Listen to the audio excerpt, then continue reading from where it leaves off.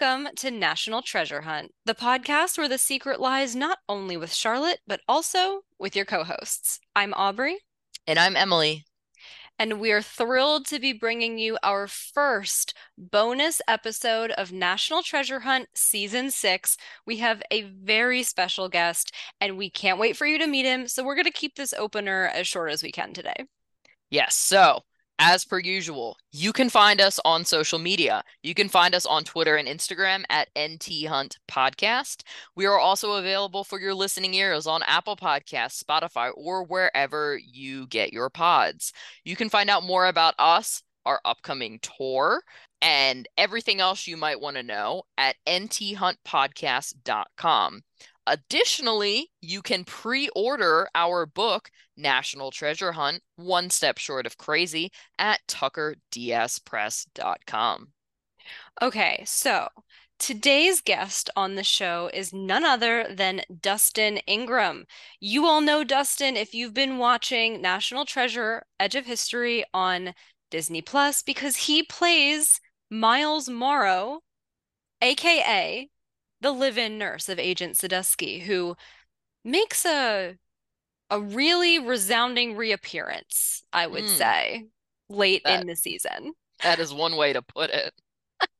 Now, we met Dustin at the premiere of Edge of History back in December when we flew out to Hollywood, and he was so lovely and so funny that we knew we had to get him on the show. And oh my gosh, I'm so glad we did. It, I mean, I don't even think we say this every time. We can't hype this up enough. There are not enough good things to say about the conversation that we had with Dustin. I mean, it's great. I really hope everyone enjoys it. Absolutely. So, what might you expect to get from this episode? Well, let's give you just a little sneak preview. We're going to start off telling you a little bit about some surprise connections between Dustin's early acting roles and the National Treasure franchise as a whole. We're also going to get a little more information on the backstory of Miles as a character, both what Dustin was given and what he created himself. And of course, I mean, y'all, Miles was one of the only characters to interact with an alive Agent Sadusky on Edge of History. So, what was it like to work with Harvey Keitel, the legend? All that and more. Check it out. Absolutely. And like we said, we're keeping this super short so you can dive right in. But guys, after you listen, go give Dustin a follow over on Instagram. Go make sure you're watching him on Edge of History on Disney Plus. He's particularly important in some recent episodes. So, Em, you ready to dive in? Should Let's we go. should we do it? All right, everyone, let's welcome Dustin Ingram to National Treasure Hunt. All right, everyone, we are thrilled to be welcoming a friend of the podcast onto National Treasure Hunt today. We are joined by the one and only Dustin Ingram, who you all know as Miles in National Treasure: Edge of History. Dustin, Hello. thank you for joining us. Thanks for having me. Not only does I know the secrets, but your hosts know the secrets too. And that's where you guys say your Oh names. my gosh, have you been listening to our show? Of course, I gotta do a little research, of course. Oh my My gosh. goodness, the episode with the Wibs is wonderful. They are I people say this all the time about the people they work with, but they are some of the sweetest people I've ever met in my whole life. Hmm. Genuine, sweet, good, kind folks. It seems like that feels like a very universal sentiment. We've been in touch with them for a while now, and I they've was just gonna been say, yeah. nothing but delightful. I mean, we're honored to kind of have them on our side because, we're trying to do something creative with something that they originated in a sense, and so that could easily not go well. Yeah. Oh my gosh, yeah, of course. But they actually care about the people that care about National Treasure, which Yeah. They is very do. special. It means And a the lot the to them. first time we actually met them in person was at the red carpet where we also Oh, met no you, way. and they immediately Marianne came over and hugged us. Like immediately. We had Wow. not interacted in person. It was such a nice feeling to just be like, "Oh no, like we're actually accepted. She's not just like Yeah. saying this." Yeah. Yeah. It's not all an act, right? Totally. Did you interview them for the movies ever? No, No. we actually Okay. only started this project back in 2020. Oh, cool. Yeah. Yeah. So, we've been It, fans of the movies for forever, but this project was uh very luckily well timed, as it turns out. uh-huh. Apparently. Yeah. You guys knew it. You had your finger on the pulse of all things National Treasure. I think it was Lyndon who asked us at the premiere if we were clairvoyant. Ah, So, yeah. It yeah. was, Yeah, that yes. makes sense. That makes sense for you guys and Lyndon. All of that is the perfect encapsulation of you three. Amazing. Okay, well, I am so excited to jump in with some questions for you. And the first one, I guess we always like to give our guests an opportunity to really introduce themselves to our listeners who might not be fully familiar with you beyond this particular role. So, do Sure. you want to start by telling us just a little bit about yourself and even how you came to be in this business as an actor? I would love to. Um, I started acting when I was 5 on stage. Both of my parents are performers. So my mom is a dancer, dad is an actor singer. They met at a production of Cabaret. So the musical theaterness Nice. is in the blood. And I kind of followed them, was never pressured into it, and just saw what mom and dad did and wanted to do it. It's So I cute. did my first show, Joseph in the Amazing Technicolor Dreamcoat. Oh my gosh, no way. Yeah. Okay, Oh yeah. Was that Dustin, yours too? that so I've never been in a show, Okay, but okay. I play in pit orchestras for them, and that Oh, was fun. like on my bucket list, and I did accomplish that. My parents used to take me to see Joseph and the Amazing Technicolor Dreamcoat every year Oh when I boy, was that's younger. So, and we actually just watched it recently with my fiance. It, wow. that is amazing. Were you one of the little kids? I was one of the little One of the little kids, kids? one of the little chorus Amazing. kids. I can still tell you all the colors that are in the coat. It's ingrained in me for some reason. Every year though. Wow. That might be too much for me We were personally, but dedicated. yeah, apparently. Um, so yeah, we did that show. My dad actually ended up doing that at the Kodak Theater in Hollywood. He was Pharaoh and is an amazing. He used to be an Elvis impersonator and just killed it. Oh, Uh, awesome. so yeah, that started and then it just kept going and started, doing more leading roles. I played Oliver Twist, I played Colin Craven, I did all the, young boy things. And then at my church that I grew up in, they did this little film. And so I just did a background part in the film and was just hooked. Something bit me, a little bug. And I told my parents I want to try doing TV and film. Um, And having not been entirely supported by their parents, they went the complete opposite way and said, "We're doing it, whatever you want." My mom quit her job so she could drive me back and forth to LA. And yeah, I booked my first commercial, a Mercedes commercial that hmm. transitioned into a Nickelodeon Disney kid for years and years, all the way up into now, where I'm playing a lot of bad guys recently, a lot Okay, of serial killers and creepos, and yeah, what is up with that? Okay, so I don't know. I mentioned this to you on Instagram, but I first knew you as Alex in Good Trouble on Oh yeah, Freeform. And not he the best guy. also not the best guy. What is No, up yeah. with that? I don't know. I guess I just do jerk well. Hopefully it doesn't apply to my real life, but it's very fun to play. I'll tell you that.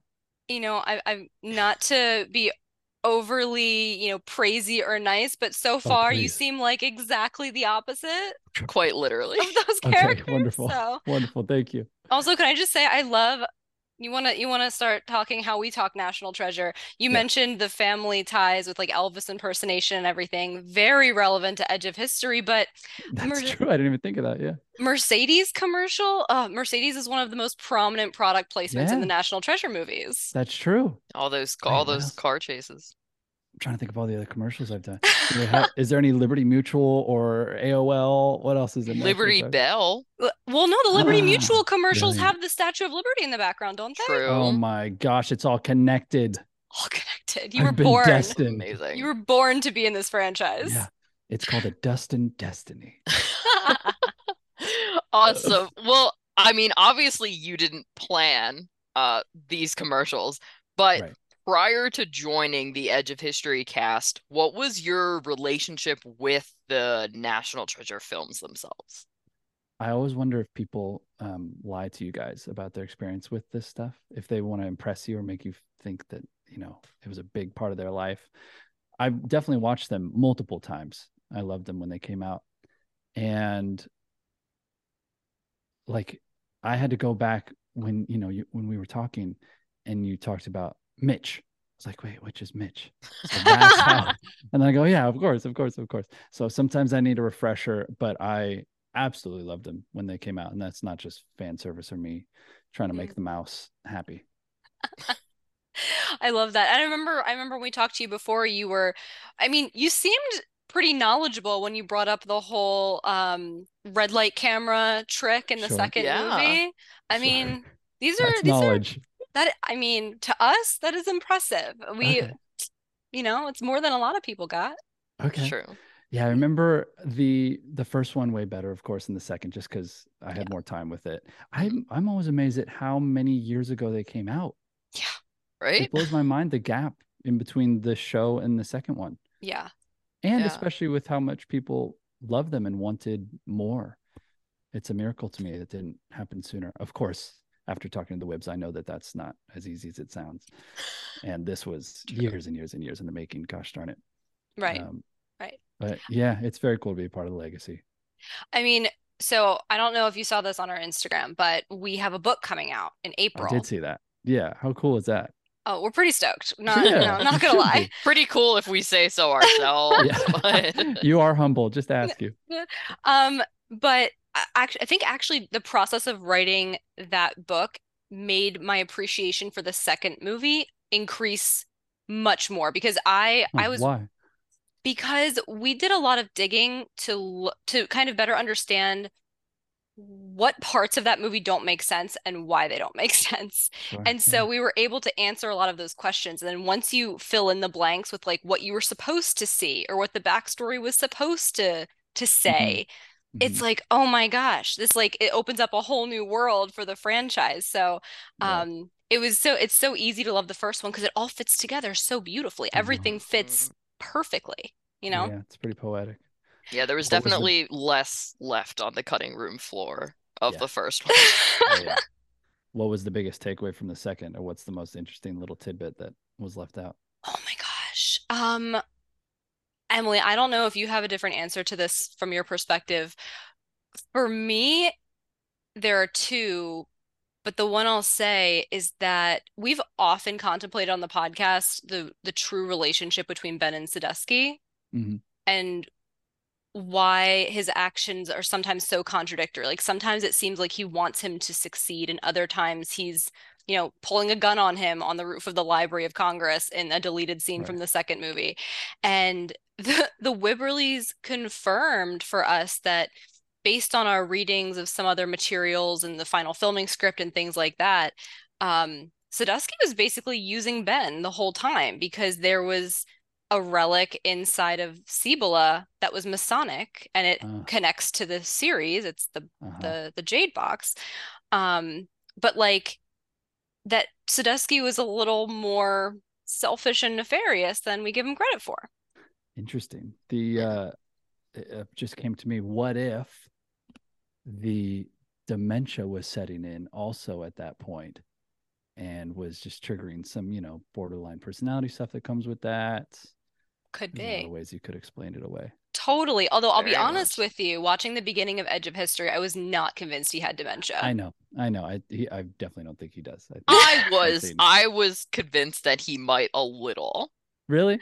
A little, a little. And that's only because I like have people in my life that Yeah, are me like too. have some memory things. So like some of the stuff and like more like the quick personality Yeah, the changes shifts. were kind Yeah, Hmm. of like cluing me into it. But I mean, yeah, it was very clear that he at a certain point he was just talking about something that seemed irrational. But I mean, we sure. as fans, right, know that it's No not. better. I think too, I this is my own thing that I built in. When Miles says to Jess as we're walking down the hallway, just so you know, he has dementia, he thinks I'm Agent Smith, all of that stuff is to cover for the fact, or at least embellish maybe his what little memory stuff he might have, so that Mhm. if he does say anything about Miles, that I can cover it already. Like if he's on to me, if Mm. he thinks anything's going on, that Oh, I can get in front of him and be like, yeah, this guy's crazy. Just, yeah, don't take him at his Oh, word, that's just in smart. case. That's super smart. oh, I Yeah, like that. I like that a lot too. And it actually leads me into the next Yeah. question, Hey, which, perfect. yeah, I mean, you are prepared for this. I think we can agree. Um, what backstory do you get given when it comes to a character like Miles, right? Like he is a character that becomes very important. You wouldn't know it from the beginning. You expect him to kind of fade into the background Mhm. after Sadusky passes away, but he comes back with a vengeance of sorts. Yeah. So what sort of backstory are you given? And then what additional backstory, if any, do you create as the actor? Yeah, that's a lot of fun for me personally. I don't know if it is for other actors, but that's a blast. And it was interesting because the Wibs were both loose and tight-lipped with different stuff. So there were certain things they would tell me, certain things they wouldn't. Like I didn't know whether or not Miles killed Sadusky or had anything to do with that. Um, but the backstory was that Billy had found me in a bad place, and then I could kind of fill that in. So I filled it in with drugs and living on the street and just not having any real purpose and really at his wits' end. So she comes with this money, um, knowing that I might be of use to her. There's this then other backstory that I create where I, went to school for coding or hacking or something like that, where Mm, she found me. I was really good at it, got wrapped up in all this stuff, fell out. So yeah, Billy was kind of like a rescuer or a maternal figure, and it was really just fueled by money. mm. I think Mm. Miles couldn't care less about the treasure or any of that stuff, and really just wants to be a part of something and feel connected or loved, and hopefully, uh, uh, you guys have seen all of them, right? Yeah, we have. Yeah, I still haven't seen this next one except for the little bit of ADR that I did, but I'm hoping. You think people will cry? Think people will cry when I die? I mean, I was pretty sad. I'm kidding. I'm totally kidding. I mean, I'm an easy crier, so I don't Mm, know if it like Sure. says a lot coming from me, I'm totally but joking. like I'm totally yes. kidding.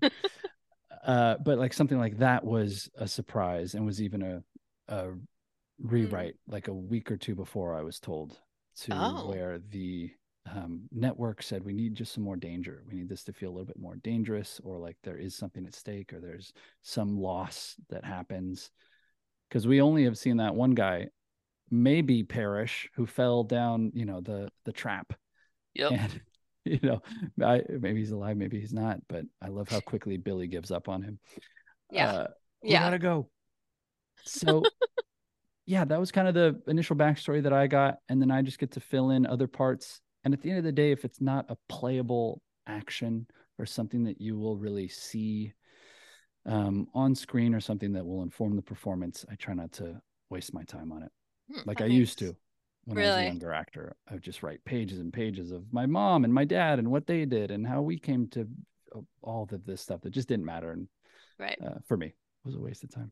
Well, you said something that made me wonder how how many scripts in advance did you get to see, or were you literally seeing them one at a time, like the day before you were Yeah, shooting them? one at a time for me. Oh, Yeah, I'm sure some of the other kids got more in advance, but yeah, one at a time. Does that interesting. make it difficult to, because so from the beginning, right? Aubrey and I, at least in talking, were kind of like, something might be up Mm, with Miles, like possibly. yeah. But if you don't know like the eventual turn that your Mhm. character is gonna take, does that make it difficult to like just have to go episode to episode and like connect all the performances? Yes and no. One, it's really exciting because it's almost like I get to watch along with Mhm. everybody. So each episode was like receiving the next chapter of a book I was really into. So Mm. that's fun to get. But with things that have twists and turns like this, for me, I almost don't want to know. It helps, of course. And if they were willing to tell me, it's absolutely helpful. But then I can just play the reality of the moment, the reality of the scene, and not worry about where it's going. So I don't have to leave. Because the trick is to trick the audience into thinking that you're either good or bad or wherever it's at. And you can very clearly see in the script, what do they want people to think of him at this point? And then I try to pepper in my own subtlety and my own will he, won't he. But it's kind of fun not knowing, because I'm being tricked along with you. So I'm able to give like something hopefully more genuine than if I did and was playing against it. Right. Okay, well, were you personally in any scenes or parts of scenes that eventually didn't make it in? Or did we see all of you that was like filmed, to your knowledge? To my knowledge, I haven't seen this coming Wednesday's episode. What episode number is that? 8. 8? Yeah, that sounds right. I haven't seen 8, but so far, yeah, everything's been in there, thankfully. That's the scary part as an actor. But yeah, all of my old stuff is in there. Well, speaking, of getting to do, stuff as an actor, potentially scary stuff. Miles was actually one of the only Edge of History characters that got to interact with Agent Sadusky before his untimely demise. What can you tell us about working with Harvey Keitel? I had been told by people leading up to it that had worked with him or knew people that worked with him to just buckle up, because he is, again, one of the nicest, most fun, congenial dudes on set. And he was exactly that. He showed up and is still the thing I was most impressed with him. Not most impressed, because I don't need to be impressed by Harvey Keitel, for crying out loud. But the thing that brought me the most joy, I'll say, is watching how much joy it brings him. Like, he still loves to act. You can tell that he still loves to play, and he wasn't just showing up for a paycheck or anything like that.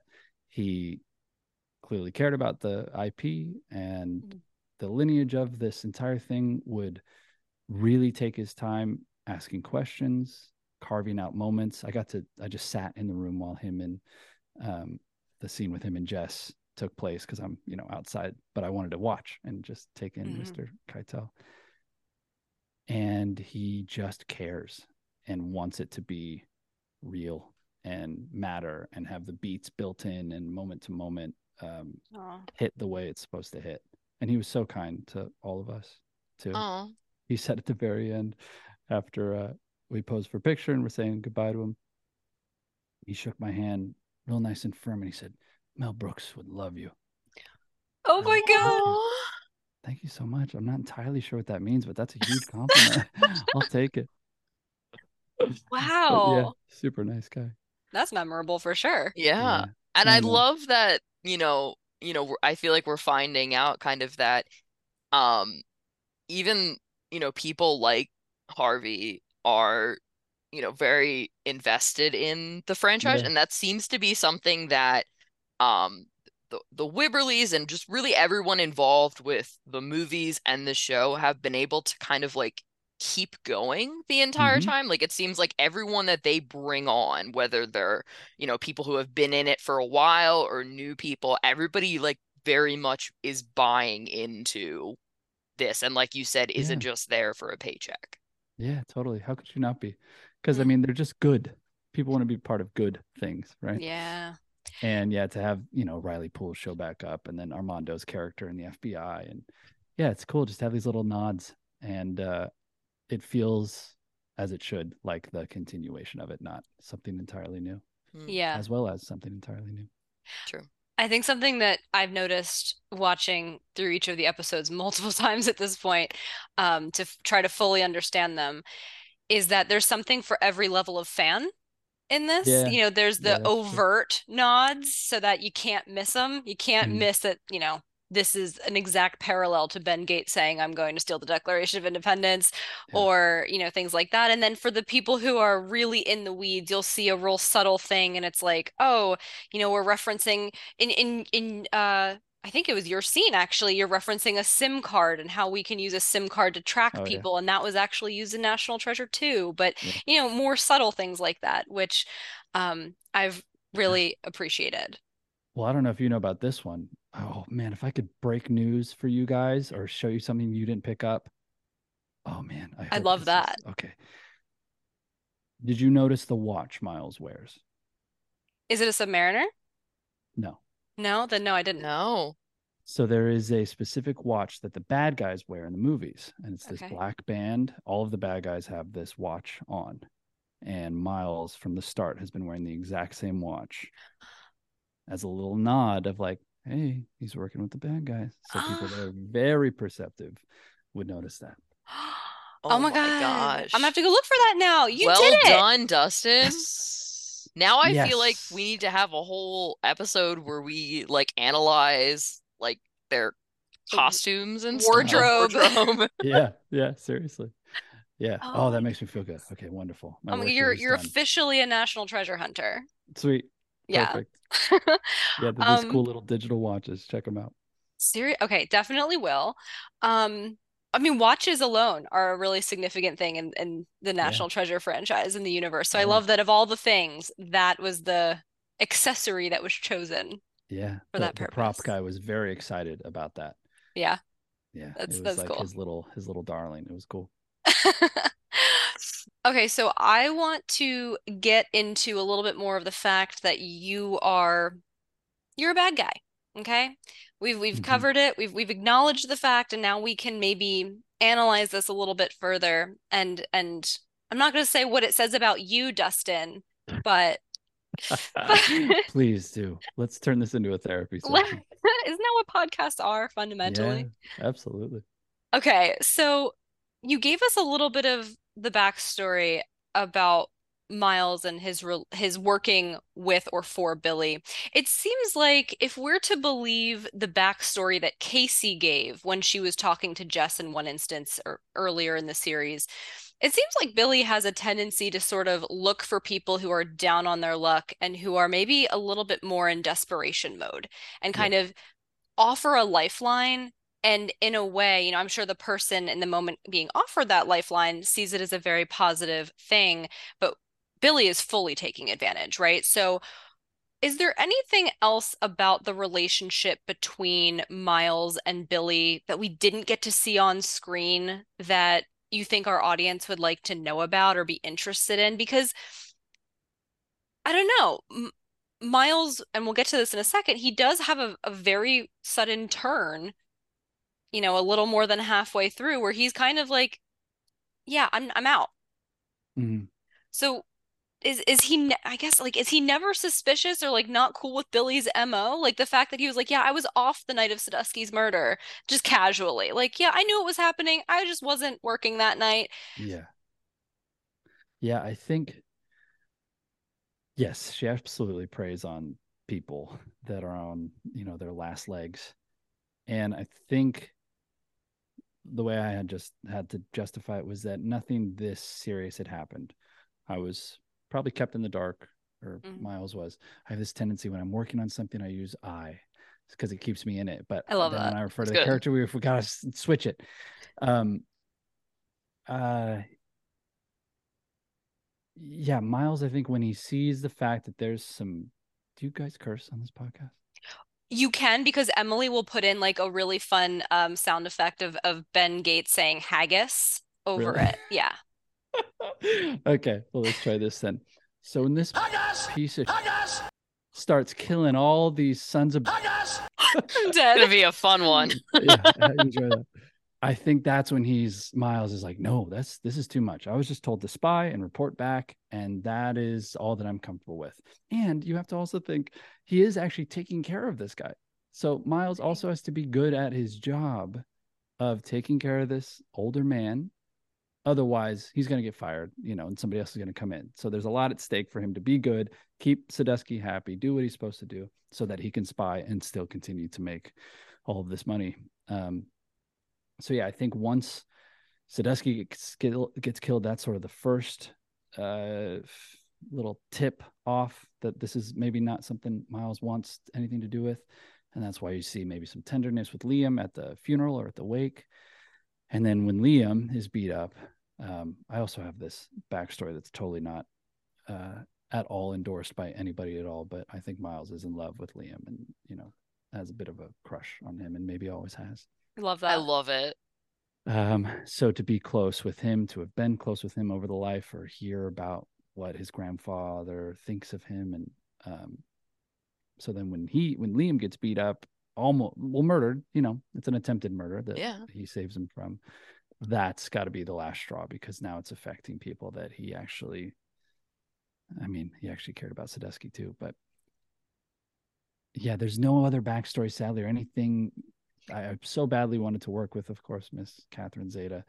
But I don't know if that really answers the question. Gosh darn it. I don't even know if that's interesting. I think, no, it's very interesting. It was super interesting. Oh, okay, great. I had never thought about the fact that, Liam is this ethereal presence in Dustin's life for a while, but it makes perfect sense now that you mention it. Yeah. In Miles' life also. Oh, yeah. Yeah. That's the one. But Jake Austin Walker is an ethereal presence in Dustin's life, for sure. We love that. Yes, yes, of course. Yeah. So I think something that, you kind of touched on this already, but kind of a parallel we noticed was when you're talking about Miles's, I don't know how to say that appropriately, Miles's? Yeah, something like that's fine. Yeah. Miles's decision to save Liam, right? And then you have that nice conversation with him. Well, nice is a relative term, in the alley, because it's a little, like, Liam's understandably a little upset. And then at the bar and stuff like that, when, you tell him the truth, it's kind of reminiscent of Mitch Wilkinson's kind of sudden change from National Treasure 2. So, like, were you aware of that kind of relationship or that parallel when you were, acting this, or not at all, and it just happened to be a thing?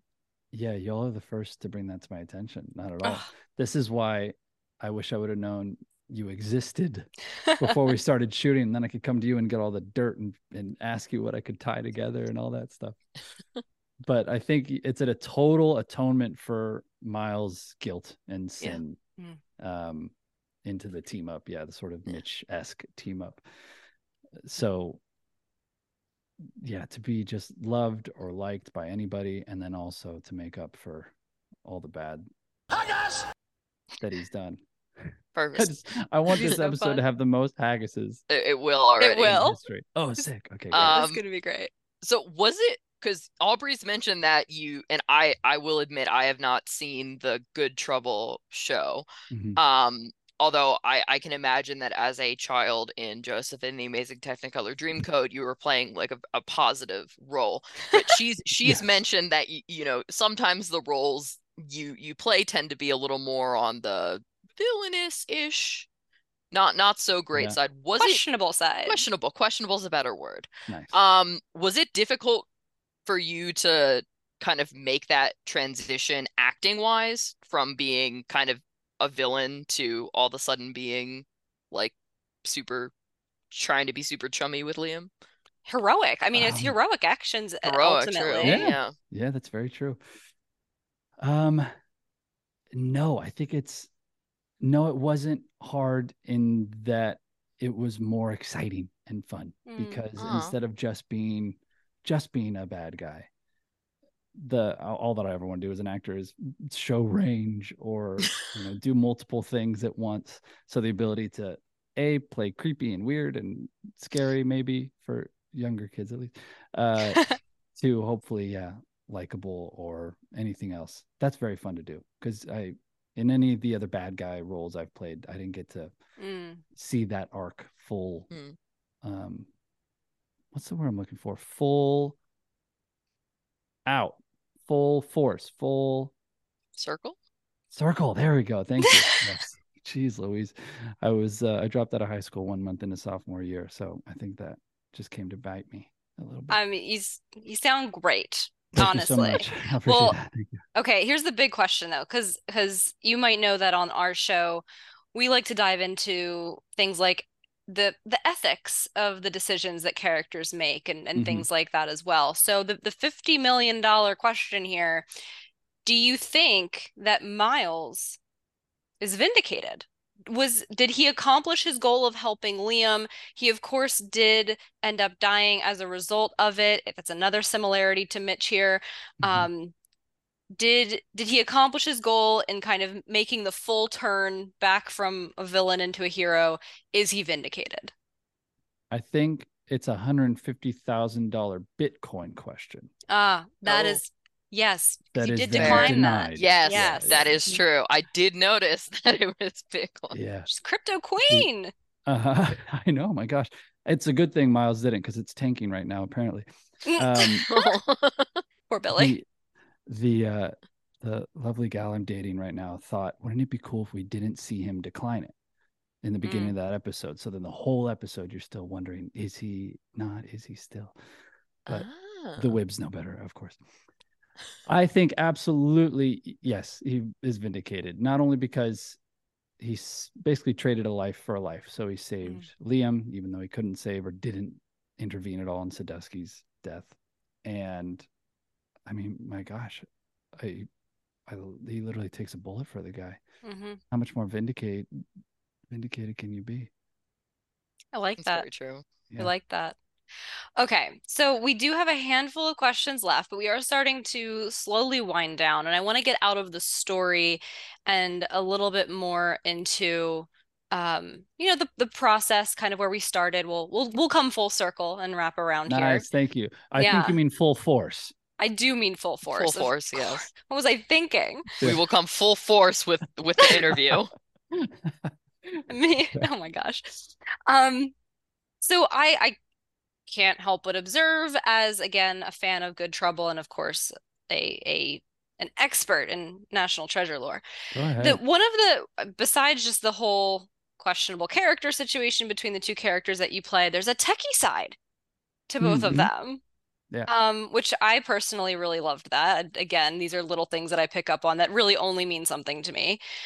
When you play roles that have similarities, whether big or small, so National Treasure, Good Trouble, anything else, past, present, or future. Mhm. Are you able to take anything from one character to the next? Do you have any other roles that informed your performance as Miles, or do you envision seeing anything you learned from playing him being applicable to roles in the future? That's a great question. I am an Enneagram type 3, usually wing 4. Sometimes it goes to wing 2, but I'm the obsessed. the uniquity and the originality is a big deal for me. So like my biggest pet peeve in the world is being told I look like someone or remind Mm. somebody of someone. It just makes my blood boil and I don't know why. Interesting. That's a problem I need to talk to my therapist more about maybe. But I try to, as best as I can, make it new every time. I don't like to bring anything over from one character to the other. I Most of my childhood and teenage years in the business, I was playing a lot of nerds, a lot of geeks. Hmm. Tall, skinny guy, had a big old, head of hair, and rightfully so, could play the nerds. And I never wanted to do the nerds the same. I didn't want to get. I was already being typecast sort of as the Hmm. geeky guy, but I didn't want to be typecast in that I was playing the same role in different shows all the time. Just mainly because it's not fun. And I think hopefully I'll always be a character actor. And that's the joy, is creating a new character with new quirks and ways of behaving and talking and all that stuff. So maybe they inform it subconsciously from one character to the next, but in my own active conscious mind, I'm trying desperately not to make one anything like the other. That's cool. I mean, I imagine things could get really boring for the viewer, but also for you playing the role if you didn't do that. So, Yeah. Yeah, um, totally. especially if, because you weren't the only one who did your research. We read your IMDb page. You've been in a lot of things. Yeah, I've been very blessed. Yeah. Yeah, it's been pretty fun. There's no better career. It seems like a fun one. Yeah. And partly because you get to meet a lot of people all the Mm-hmm. time. So let's talk a little bit about your experience like on the set. Sure. Did you happen to know any of your other castmates prior to filming Edge of History? All of them were Um, brand new. Oh, brand new completely. Yeah. Okay, Yeah. is I'm that also, typical for you? yeah, Like, for do the you, most part. okay. Yeah. It's crazy because just the amount of shows and movies there are that are shooting, it's a miracle if you see the same person. I see a lot of crew members, a lot of the same crew members, one or two here and there, which is always fun.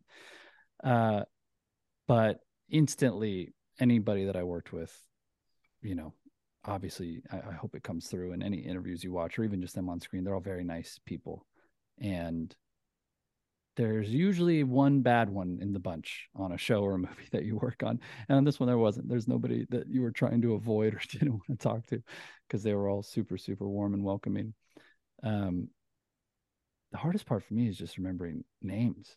From set to set. You're meeting 150, 200 people each, you know, every other month, or who knows.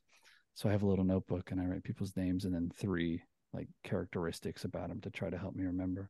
Ooh. But I wish I knew people. like now we're close friends. I just shot a self-tape with Tommy Savas, who plays, you know, the what is he? What is that he does? Is that Dr. Zeke? Yeah. Yeah, the coroner. Coroner. He's a coroner, right? Yeah. Yeah. So him and I still talk. Lyndon and I are still close. The 4 of us will go out often, and it's just a good group of folks. Oh, I love that. That's so cool when it transcends that experience, the filming experience, because it was like 6 months long, I heard, but that was also ended a little while ago now. Yeah, shot at the beginning of 2022. So yeah, started in January. At least for me. They may have started a little bit earlier. And then Harvey Keitel and I usually will hit up the clubs like every Friday night. So him and I are pretty close and tight still. Oh my gosh, that is incredible. Yeah, that's a joke. That's a joke. Yeah, Harvey no, Keitel of is course. partying It's a good one. for everybody listening. Yeah. He's a good boy. He's a good boy. Oh my gosh. Okay, so aside from Miles coming back from the dead, which I think we can all agree we would like to see in the future. Absolutely. Yeah. What, just I guess as someone who was been involved, but also as I guess now, because Miles is dead, unfortunately, an outside observer, what would you like to see in a potential second season of Edge of History? The Wibbs came up to me at the premiere at the after party and said, so we're thinking Miles had a twin brother. And I said, yeah, absolutely. Yes, absolutely. Yes. Please. But aside from any form of Miles's face reprising, I want to see, kind of like with the second one, I'm hoping that with every season that they will hopefully get some brand new treasure, obviously, some new locale. I want them to go from, you know, New Orleans to somewhere else. And then just to see it heightened the way that they did so well in the movies, just as the things get bigger and bigger and bigger. I mean, we're already breaking her dad out of prison, you know, a Mexican prison. That's just wild in and of itself. I love it so much.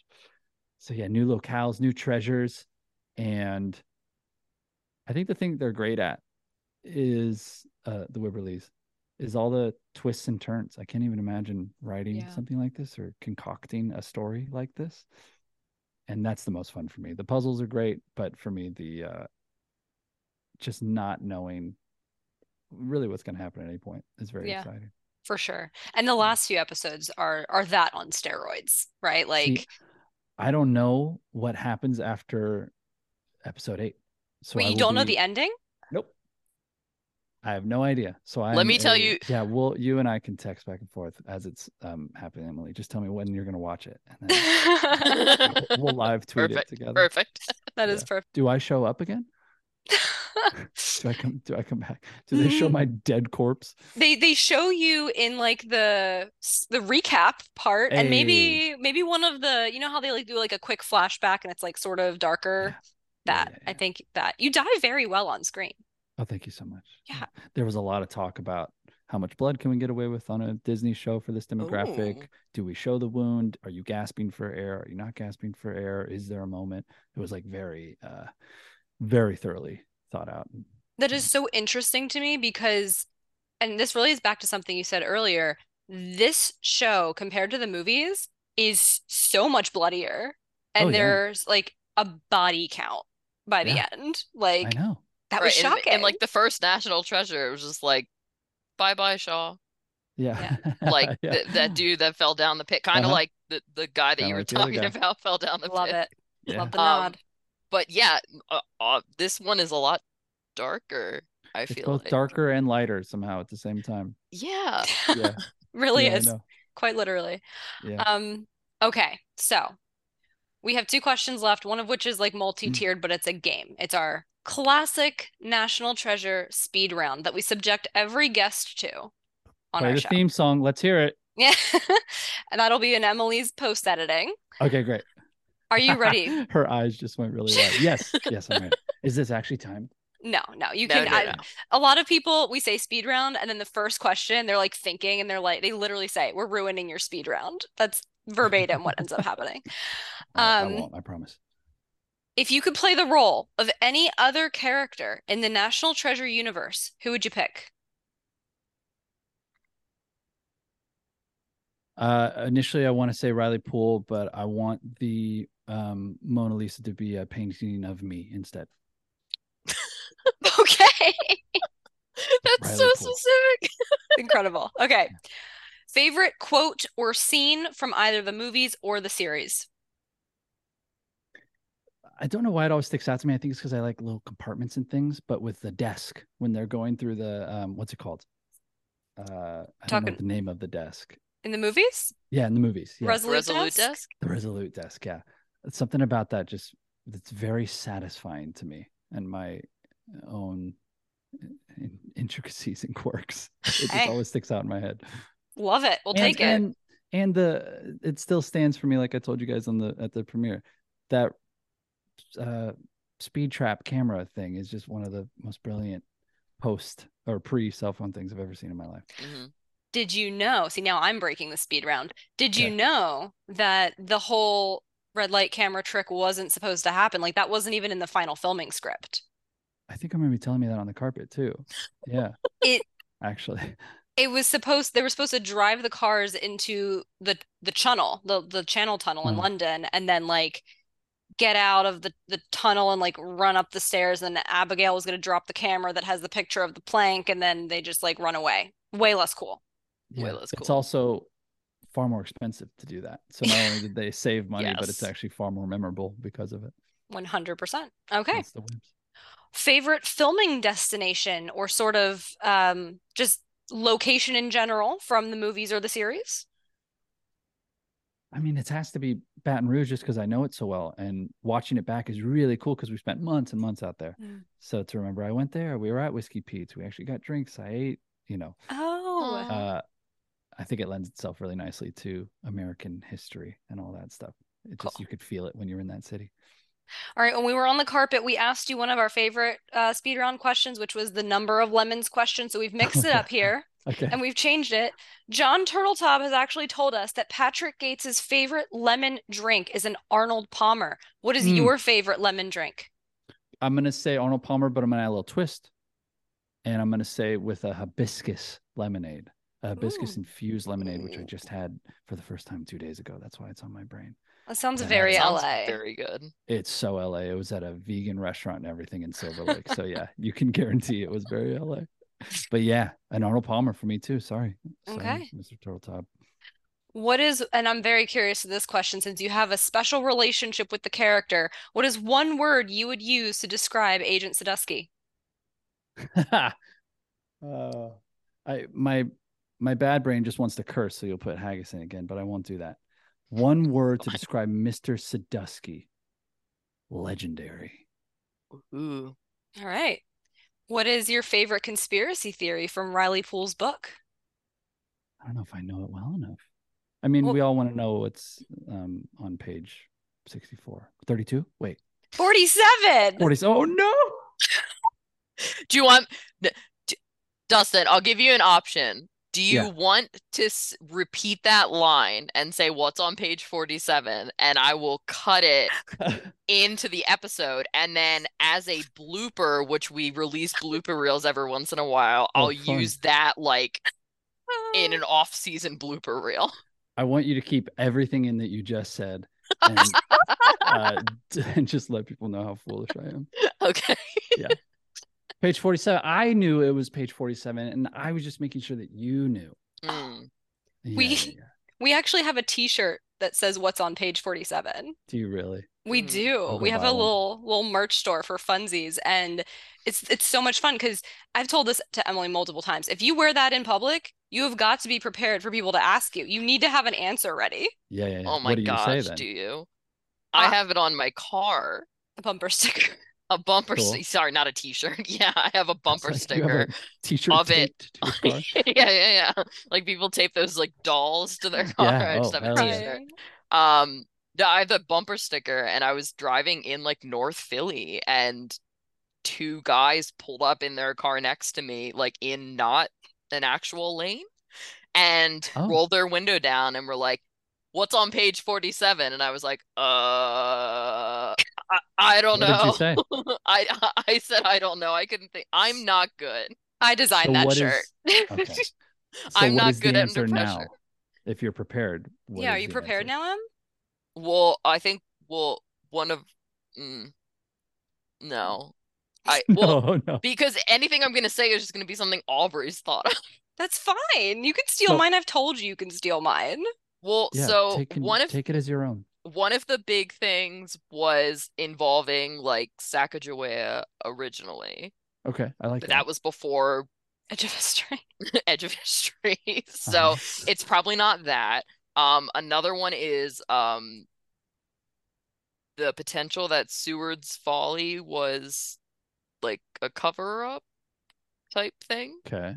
Yes, that's my big idea that I wrote into our book. Yes. I've officially pre-ordered your book. Oh my gosh. It's being shipped whenever you guys ship it. It's coming out in April. Thank you so much. I can't Justin. wait. I'm gonna Oh need to my continue gosh. the National Treasure love somehow since, I'm dead. No, you know what we're gonna do when inevitably a season 2 happens, you're gonna come on our podcast again and we're gonna recap it together. Okay, great. That'd be Okay, fun, right? wonderful. Yeah, I could be like the real life Riley Poole that's dissecting the book. You could be. Okay. We really ruined the speed round We did it this time. ourselves. Yeah, all us. Yeah, Okay, how's my time? excellent. You have one more though. I mean, we know what your answer is gonna be, but National Treasure or Book of Secrets, which movie? You know what my answer is gonna be? I mean, I feel Oh like you said it yeah. already. I just want to say Book of Secrets just to mess with you. But yeah, National Treasure. Okay. You I can't don't know go. if we've had anyone say Book of Wait, Secrets. one person. One Do you, person? Who Charles was it? Seegers. Oh yeah, well yeah, that makes sense. So Charles Seegers, I don't know if you ever ended up meeting him. He and Oren Aviv were the two like story creators of the franchise. I think I did meet him. Yes. He's pretty cool, and Yeah. he's the only person we've ever had say Book of Secrets to that question. Wow. Yeah. I just want to be in any scene with Diane Kruger. That's all I want. I mean, Y- we you would and want us that too. both. Yeah. Yeah. Yeah, that's it. Let's Yeah. all make our way over there. Okay, great. See you there. Okay, so thank you for the not speedy speed round on our part. My But pleasure. we like to end this out on a slightly more serious note. I always get to ask this question, and I say this every time, but it makes me feel really nice to be able to be the one that asks this question, because it's very meaningful to me. What is one message that you have for National Treasure fans that are listening to our conversation today? First, it's buy your book. Thank you. You're the best. And it's I see this is the wing four in me wanting to be original, but I have to go with how I actually feel. So I'm going to give you some real heart to heart. Okay. Cliche, cheesy, and totally honest. Thank you for sticking with it, for continuing to watch. For those that are still watching, not giving up just because our dear Nick Cage wasn't in it. My goodness, if you knew how hard they tried to get him, people would not be commenting the way they are, being so angry because it was not an afterthought by any means. It was a full-blown campaign that just didn't come to fruition, and it is what it is. But thank you for still sticking with it and knowing that it's even bigger than a singular actor, and hopefully you've fallen in love with all these new actors. Amazing. Well, Dustin, thank you again for spending this time with us. We are so excited to bring this conversation to our listeners. We know they're going to love it. So thank you. Thank you guys so much. Well, I enjoyed that very much. That is possibly the highlight of my month. Oh my gosh. That's so sweet. Yeah. What an interview. That was actually really fun, not just to learn more about Miles, but to learn more about Dustin as an actor and kind of how he goes about acting and the process, which is pretty cool. Definitely very cool. I think, obviously there's a lot to pick from, but if we're talking favorite parts from the interview, mine is probably fairly obvious, but it was when Dustin told us at the very beginning of the interview that his first acting role was playing one of the children in the musical Joseph and the Amazing Technicolor Dreamcoat, which I love. Yeah, I knew you. As soon as he started saying that, like the little wheel in my brain was like, "Oh, here she goes." That's it. That's it. I don't know. There's nothing not to like about that whole conversation, but can we talk about how amazing it is that he pre-ordered our book during the interview? Just in the middle. It was so great. Oh my gosh, that is like so kind, Yes. but also just so funny. I love it so much. Yeah. But honestly hard pressed to, like I said, find anything not to like about that whole conversation. And I really do hope he'll come back and maybe he can be like a honorary co-host to talk about a potential season 2 of Edge of History. Mm, that would be awesome. Well, thank you again, Dustin, for joining us.